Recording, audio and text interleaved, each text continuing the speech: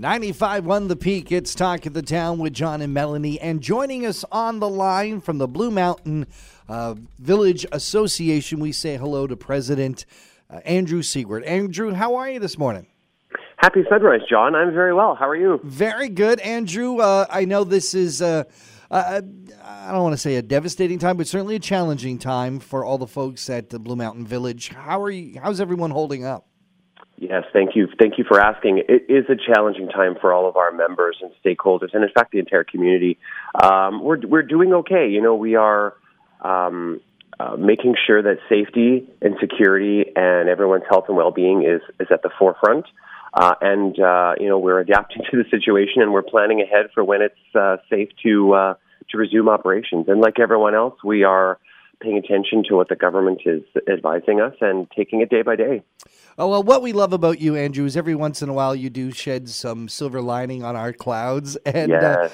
Despite COVID-19 and the universe we're in right now, Blue Mountain Village Association also has the Blue Mountain Village Foundation.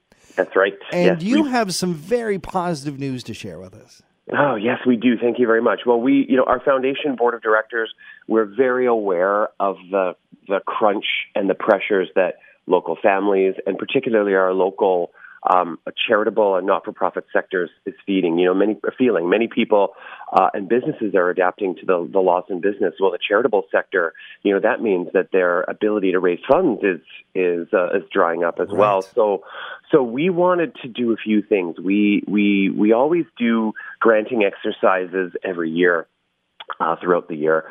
But this year we wanted to do something that was fast and effective. So we've launched an accelerated spring grant program. We have 15 $1,000 grants that we are giving out. And what we decided to do is we decided to make it really easy and really fast. So we have a one-page application that's all charities or not-for-profits have to do. It's literally a one-pager. And there are 4 questions we ask. And that is, you know, what unique community need are you trying to address and mobilize to support right now in light of COVID-19?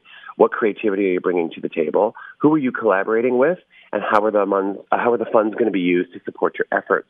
And so that program has gone live yesterday. We'll accept applications until April 30th. And then a week later, by May 8th, those funds will be in the hands of the charities. And we have another component on there, which is we would love to match those donations. So anyone who wants to make a donation to this cause, any additional monies we raise between now and April the 30th, we will include as additional grants. This is fantastic news, Andrew. If people want to find out more about it, where should they go? The best place to be or to go would be bluemountainvillage.ca/foundation/donate. And it's a real privilege to be able to offer these funds, and we look forward to supporting our charitable sector who really needs some support to help our community in response to COVID-19. Absolutely. Well, a big thank you to the Blue Mountain Village Foundation, and a thank you to you, Andrew Siegwart, for getting up so early in the morning to have a chat with us here on Talk of the Town. Oh, it's my pleasure. It's beautiful out, and I look forward to updating you on our success with this program. Thanks, John.